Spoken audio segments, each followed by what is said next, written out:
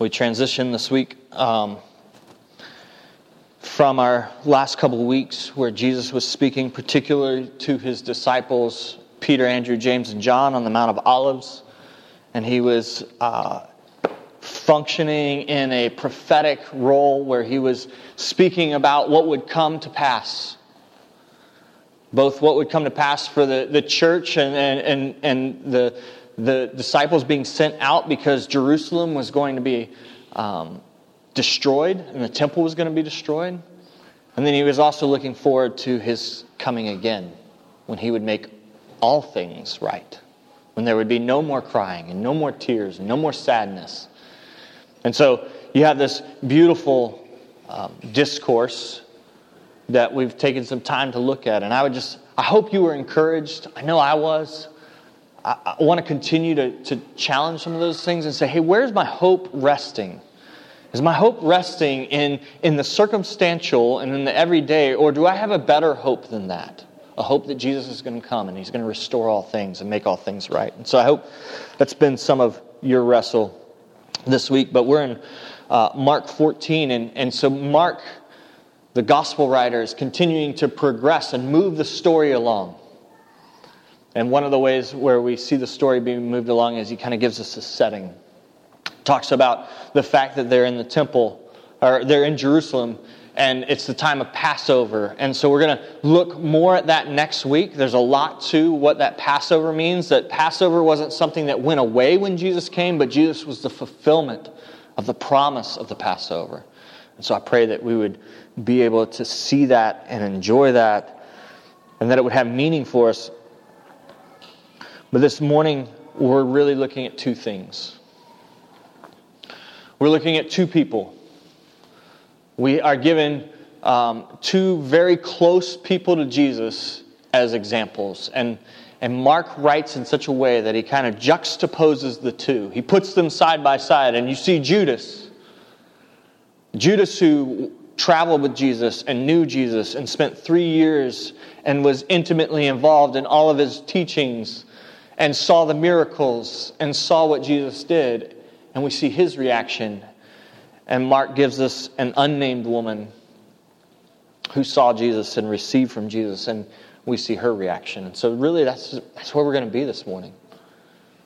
And it speaks to each one of us. Because the reality, if this is true, if this word is true, and we've stood up and we've read it together and we've said, I believe it, then that means that Jesus has encountered each one of us. He's come to each one of us, whether it's in His Word or through somebody introducing us to Him. Jesus is before us, and now we have a response to that. And it's, how will we respond with our lives? And there's this woman who responds in this utterly beautiful way of worship. And it's intimate. And I think it challenges everything within us. And I pray that by the power of the Spirit, we would see that this morning. Because that's what's being held up before us. Is like, that is beautiful, and that is what true worship is. And yet, we're very pragmatic. We're a people that think that there's value in things that maybe sometimes Jesus isn't saying there's value in. And so we have to repent. And so I pray that even as we look to Jesus, we look at what He's done and how He's worshipped and what He has called beautiful and good, that it would lead us to repentance and belief today. Amen? Amen. So we need the Spirit to do that through His Word. God, would You give us ears to hear? And not just to hear words, but to see beauty, to gaze in wonder, to be in awe, to be satisfied, to be changed.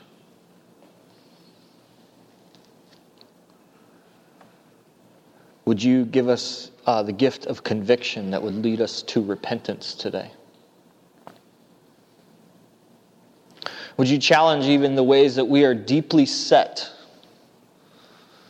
the ways that we have just functioned and said, well, that's just part of who I am, that you're actually wanting to change, to make like you are. God, I pray that your Spirit would do that through the working of your word this morning. And I pray that it wouldn't just happen in this place, in this community center, that it wouldn't happen in just Brevard in the U.S., but throughout the world. That you would change your bride, conform her to your image for your glory. And we ask this in your name. Amen. Amen. So we have this setting. It was now 2 days before the Passover and the Feast of Unleavened Bread. And the chief priests and the scribes were seeking how to arrest him by stealth and kill him, for they said, not during the feast, lest there be an uproar from the people. This isn't new material. It's not like they suddenly heard some things that Jesus was saying to Peter and Andrew and James and John on the Mount of Olives, and now they're upset. No, the religious people have had a problem with Jesus since the very beginning. If we go all the way back to Mark 3, which for us was a long time ago, but it's just a couple pages back, but you see that in the very beginning, Jesus was preaching a kingdom of God that was causing problems with the kingdom of man, including the kingdom of man that was being labeled as the kingdom of God. And so they had real issues with Jesus and the way that he was saying, the things that he was saying, the way that he was interacting with people, the miracles that he was doing, what he was calling clean, what he was calling good. And so even in the very beginning, in Mark 3, it talks about the Herodians and the Pharisees were plotting to kill him. And so then we come to Mark 14, and we see that there's still the chief priests and the scribes are seeking how to arrest him by stealth and kill him. And we shouldn't be surprised. We shouldn't be surprised that that's still happening. And so,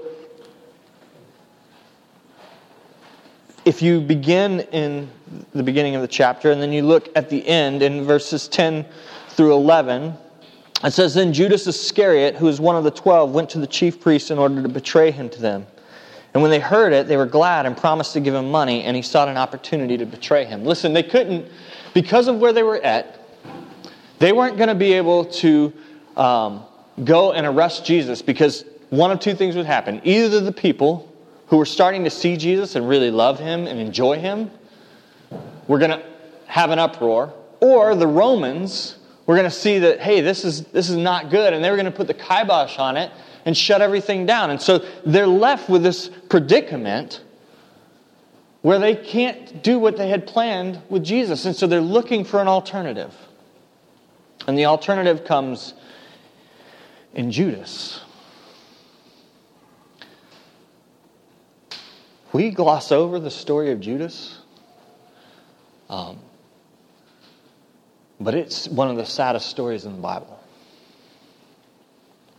The fact that someone who loved Jesus and followed him and spent time with him would be willing to go and turn him over to the authorities and turn him over for his own gain is an incredibly sad story.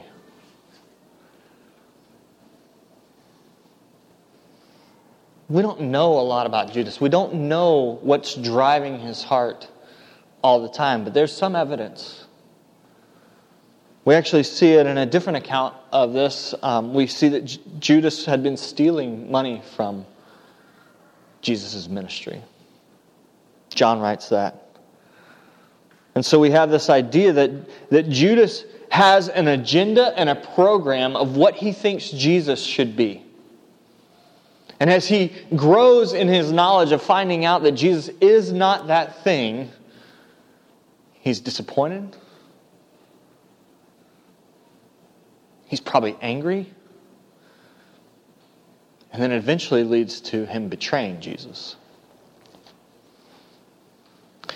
I'll tell you that in the midst of that, there is a beautiful note.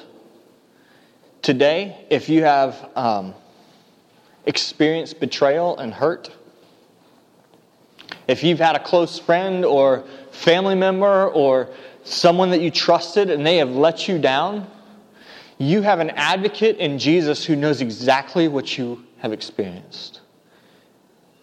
And He loves you and is with you in that moment. And I think that's beautiful for us. Like, we feel very alone in those moments, but Jesus knows. And He too has experienced betrayal. And then He promises that He will never leave you or forsake you. And so I want you to cling to that today, if that's who you are and that's what you're experiencing. Judas had an idea of what Jesus was coming to do. And as he realized that Jesus was not coming to do that, he jettisoned Jesus. Got rid of Him. Sold Him out. Sold Him into slavery. It says that then Judas Iscariot, who's one of the 12, went to the chief priests in order to betray Him. And when he heard it, they were glad and promised to give Him money. We have another account where it tells the amount of money, but it's not a lot. It's not a lot. It didn't set Judas up for life. How often before we just move on and say, okay, well, that's bad, how often do we do that? Like, what is our cost to set Jesus aside and say, no, I have other things that are more important, or I have an agenda that I think we should be running, and Jesus, you're not doing that. You're not functioning in that way, and so I'm going to put you aside.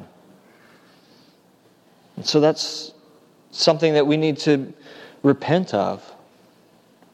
Something that we need to trust Him for. And so as we look at Judas, I just want us to, we're going to circle back, because at the Last Supper, Jesus has some words for Judas and actually condemns him, but at the same time, Judas is responsible for his own actions. Like, God sovereignly is using this. Right? If you guys remember the story, the Old Testament story of Joseph, right? And his brothers sell him, they betray him, they sell him into slavery. All of these things happen, but eventually God sovereignly works that Joseph is the second in command of all of Egypt so that he could save his people and liberate them. And yet, does that absolve the brothers for the bad thing that they did in selling Joseph into slavery? No, they are still culpable and responsible for that act. However, God used it to bring about His glory, and we see that in the story of Judas at the same time. God uses Judas's betrayal to execute His perfect plan of the Passover lamb, the lamb who was perfect, coming to be slain for a people and to redeem them.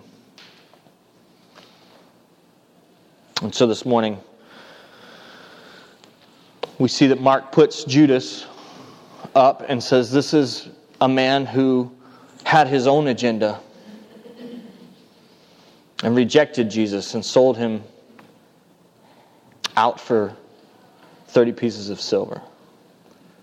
But what we also have here is Mark interjects into the timeline. And so we're used to kind of a chronological story. But verse 3 is not happening chronologically. Mark is taking the story from Bethany, where Jesus went and restored and healed Lazarus, right? Lazarus was dead. Jesus went and raised him from the dead. But that's not correctly in the timeline right now. But Mark is remembering, and he's putting it in this place for a particular reason, so that we can be encouraged today, and so that the people that he's writing to, and the church that he's writing to in Rome, would be able to see the beauty of what true worship looks like. Read verse 3 with me. And while he was at Bethany in the house of Simon the leper, as he was reclining at table, a woman came with an alabaster flask of ointment of pure nard, very costly, and she broke the flask and poured it over his head. That's an abrupt entrance, a lot of action right off the bat. So we need to gather some setting. Simon the leper, most likely one of the lepers who had leprosy. Jesus healed him because otherwise they wouldn't be in his house. And so there's this beautiful picture of restoration that's already happened in Bethany. And as he was sitting there, because he had gone and Lazarus, who was dead, Jesus went and resurrected and restored him to life. as he's sitting there after this and they're celebrating and remembering, this woman comes with an alabaster flask of ointment of pure nard, very costly. And she broke the flask and poured it over his head. What we have in this picture is an extravagant love. I struggle with this. I struggle to understand and to be able to separate some of my ideas of what love is and intimacy and sexuality and all of the different things that I have in my mind, and to be able to see what this woman is doing and simply call it what it is. It's this intimate, beautiful love of one who has done much for her. One who has given life where there was death. And so she responds in the most extravagant way she can think of. She goes and grabs the alabaster flask of ointment of pure nard, very costly. That very costly is an understatement. We would probably relate it to at least a half year's wages, maybe a full year's wages is the cost of this perfume, this anointing oil that's being poured out. And I want you to see that because of the way that it was kept, she immediately knew that this wasn't going to be just a little bit. This was going to be a full pouring out, because she had to break the alabaster that it was contained in. There's no stopper. There's no screw-on lid. It's not a little dabble, do you? No, she's going to pour out this whole thing, all of it, on the one who has given her much. And so you have this cost of her worship. The cost of her worship is the value of what she's pouring out, but it's also the cost of her worship is the reputation, because as we're going to see, this isn't looked on kindly. This isn't acknowledged by everyone as beautiful. This is actually, she's rebuked. She's told that she's wrong and that she did the wrong thing. And so the cost of her worship is both a monetary value, but it's also a reputation value. It's also how she's viewed by others. So we see the fullness of her worship, that she comes ready to pour the whole thing out. And we see the cost of her worship. We have John's account. If you look in John 12, we actually know that while Mark doesn't name this woman's name is Mary. And her worship, her pouring out, is because of what Jesus has done for her. It says in John 12, 1-3, 6 days before the Passover, Jesus therefore came to Bethany where Lazarus was, whom Jesus had raised from the dead. So they gave a dinner for him there. Martha served, and Lazarus was one of those reclining with him at table. Mary therefore took a pound of expensive ointment made from pure nard and anointed the feet of Jesus and wiped his feet with her hair. The house was filled with the fragrance of the perfume. So now we have a name. We have Mary. And while the name isn't all that important, we do know that her response is not something that's being done, is not first from herself. It's a response to the way that she's been loved. She's responding to the love of Jesus that has come and actually restored and healed her brother who was dead and given him life. And so whenever we respond to the love of Christ, it's a reaction to His love. 1 John 4:19 says that we love because He first loved us. Why is this story so beautiful? Why is it being held up to say, hey, this is wherever the gospel is preached, this woman's story is going to be remembered and made much of? It's because it's a response to the great love that's been poured out in our lives that we've received from Jesus. But we're never going to worship like this if we haven't experienced that love. We're not going to sell everything that we have. We're not going to have great sacrifice. We're not going to pour out our lives unless we first experience that we have been loved by Jesus. That He poured out His life for us. That we were dead in our sin. And while we were dead, while we were still rebelling against God, He came and poured out His life for us. We see this and we're like, man, Jesus says that's beautiful, so it must be beautiful. And then I think that there's something in us that also wants to respond in beauty, that wants to walk in those ways. But we cannot do that unless we realize what Jesus has done for us. That in our sin, we owed a debt that we could not pay. And so at the right time, Christ died for us. He paid the debt for us. He went all the way to the cross, which we're seeing in this narrative right now. This is the Passion Week. This is Jesus working His love out for a lost world. And we want to respond in kind. And so because of the great love that He has for us, we love because He first loved us. I think we have to see that this love that the woman is pouring out, like this beautiful, intimate, lavish love that she's pouring out, has been poured out on us first. Ephesians 1, 7 through 10. I love Paul is a guy that you don't think about that writes really poetically. A lot of it is very legal. A lot of it is almost seems transactional, which probably is because of his upbringing and his education. And yet some of the things he writes, you're like, man, that's beautiful. It says in Ephesians 1, 7 through 10, in Him, talking about Christ, we have redemption through His blood. That's that legal, that transaction, this than this thing. The forgiveness of our trespasses according to the riches of His grace. And then he uses the word, which He lavished upon us. That's not a little bit. That's not just enough. Like, Jesus didn't give you just enough. He lavished His love on us. And so the woman responds with the same lavish love. She breaks the alabaster jar and she just pours it on Him. Washes His feet with her hair.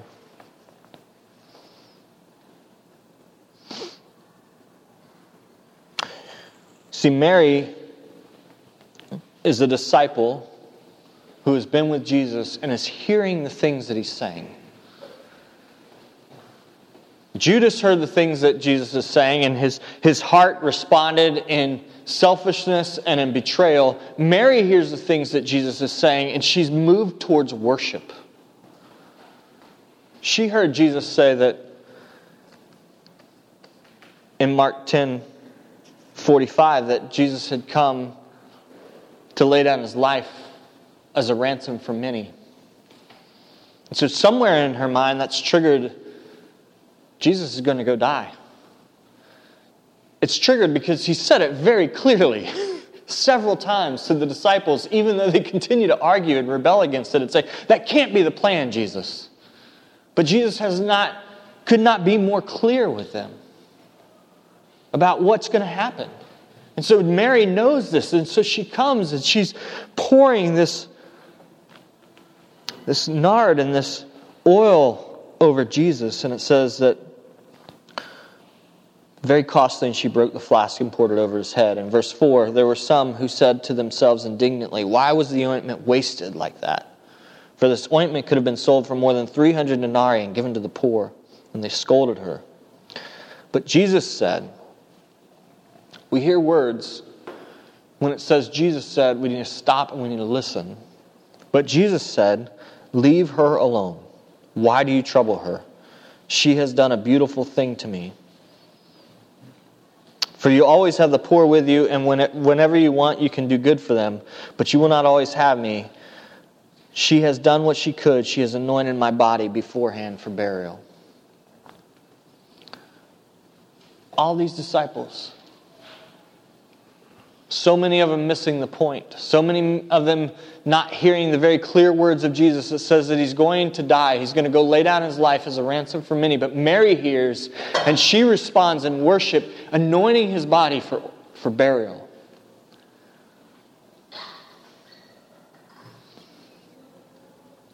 She responds to truth with love. And Jesus says that she's done a beautiful thing to me.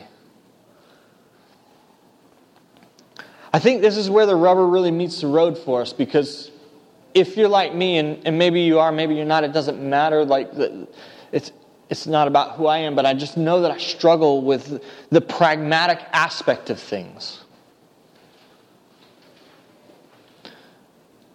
I place a lot of value on things that would lead to very evident good. I probably would have been one of the people that said, hey, we should have sold that because we could have fed all the poor. Instead of seeing it as this beautiful act of worship between one who's been given much by her Savior and Him. How often do we do that? There's a place in us created in the image of God where we are worshipers. Where we would respond to His love and His kindness and His grace towards us with worship and emotion and react that way. And yet sometimes we are the first ones in line to say, hey, why was that ointment sold and wasted like that? We could have given it to the poor. And they scolded her, and Jesus rebukes them. In a culture where everything's always moving forward and we're all about efficiency and productivity, Jesus is speaking something different. And I pray that we would hear it today. I don't know what that means. I don't know, because now my next action is, okay, what do I do? How do I fix this? How do I go and do the right thing with that? But there's a lover of your soul who has purchased your heart and your mind and your whole life at great value. Do you know that? And do you long to worship Him with everything that you are? Or do we say thanks and now I need to go and make these other things happen? Do we spend time with Jesus? Do we read His Word? Challenged with the book Song of Songs, trying to see that in a new way, and in a way that I can see Jesus' love for me and my love for Him. So I would encourage you this week, what does that mean? So many of us in here are single. It's crazy, in a congregation with a group of people this size, to have this many single people. Listen, I'm telling you that in this moment there's a truth that you can have a satisfaction in your singleness by knowing that Jesus is the lover of your soul that is better than anything else you will ever experience. And we have sold you a lie, saying that you will not be complete until you have someone else in your life who loves you completely. I'm sorry that I've portrayed that, because you have Jesus who knows you and loves you completely. You have the lover of your soul, and you can have the same intimate worship with a God who created the whole world. Today, you don't have to wait. And so I pray that we would cling to that. That we would cling to that in our singleness, that we would cling to that in our marriages, that we would really begin to believe that Jesus is sufficient and altogether good and lovely and beautiful. And that would change everything that we do.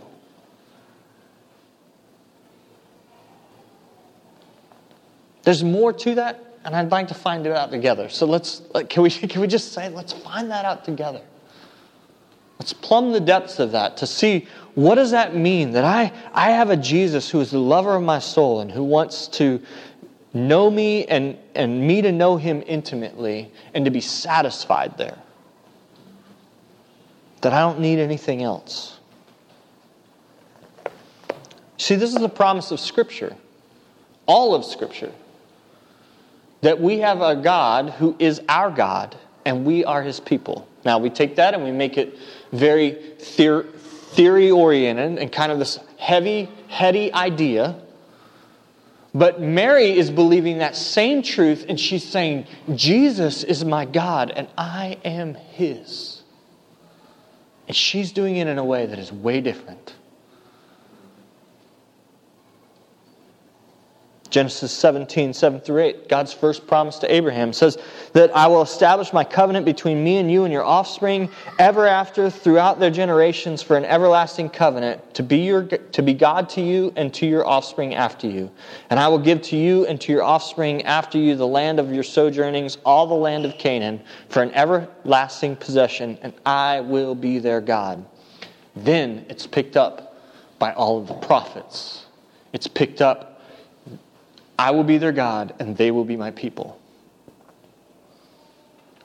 But somehow we don't get from there to this idea of Jesus, lover of my soul. And it's the same truth. It's the exact same truth that we need to believe and operate in. And we see Jesus pointing and holding out Mary, and he says, look, if you see her, you see a beautiful thing. And she's held out as an example to us. But we've responded with judgment, with lack of understanding, just as many of the other disciples respond. We've responded with criticism and ridicule and said that people just aren't living life, or that they're crazy, or that they have no grip on reality.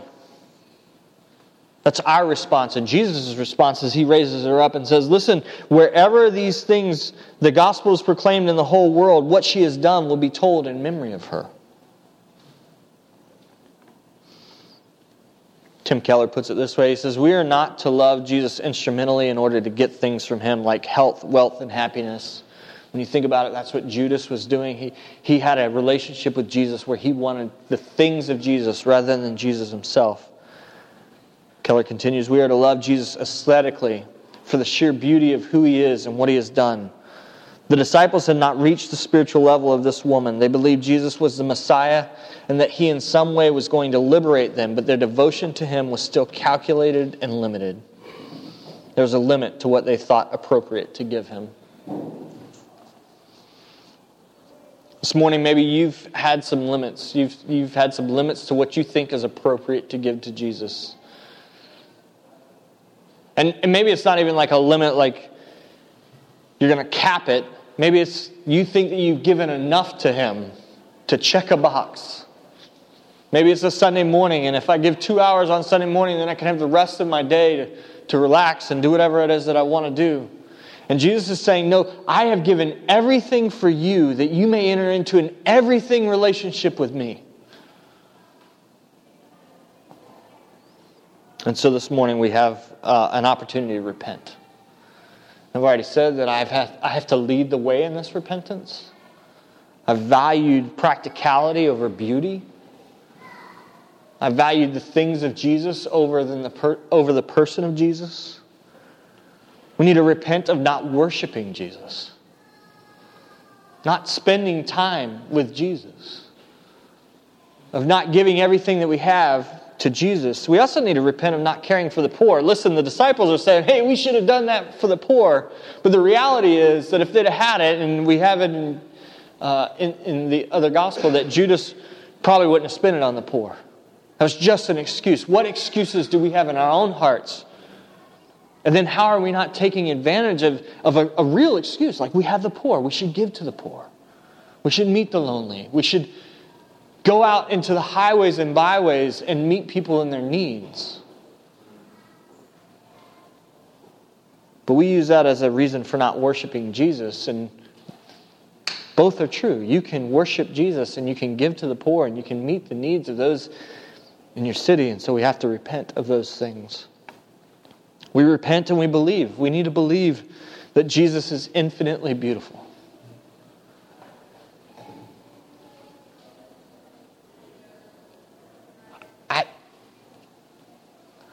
I don't know. I think that we're scratching the surface of some of these things, and we need to believe that he is infinitely beautiful, and we need to read his word, and we need to pray and say, God, would you by the power of your Spirit reveal that to me, because I want to go after you with everything that I am. We need to believe that Jesus has loved us. Not us corporately, but you individually. Each one of you, he has loved you extravagantly. We're going to take communion in a little bit. And if there's any questions about the extravagance and the depth of his love for us, it is on the cross that we see it. That he loved us extravagantly.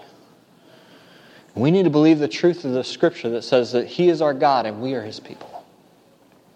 And that's not a big over kind of canopy idea. It's a very individual idea. You are his and he is yours. So I pray that we would repent and believe, that we would see this beautiful worship of Mary, that we'd walk in those things, and that we'd be patient as we try to figure that out together, encouraging one another, watching what Jesus does as he makes us into a people of worshipers. God, we thank you. We thank you that we can pray with confidence.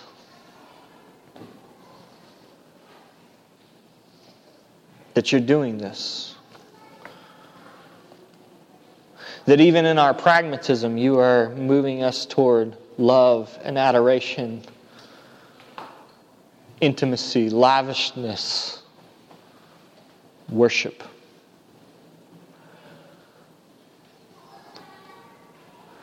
Lord, I thank you that you are drawing us back to our first love. Some of us have forgotten, and we've become so ingrained in religious practices that we've forgotten that Jesus is the lover of our souls. And so, Lord, I thank you for your kindness and your faithfulness. Great is your faithfulness. Lord, I pray that today as we take communion, we would remember the extravagant outpouring of your love for a sinner like us. God, that we were blind, that we were dead, and you gave us sight and you gave us life, Lord. Just as Mary is responding to her brother being dead and now alive in Christ, Lord, we would respond in the same ways. We were dead and we are alive in Christ.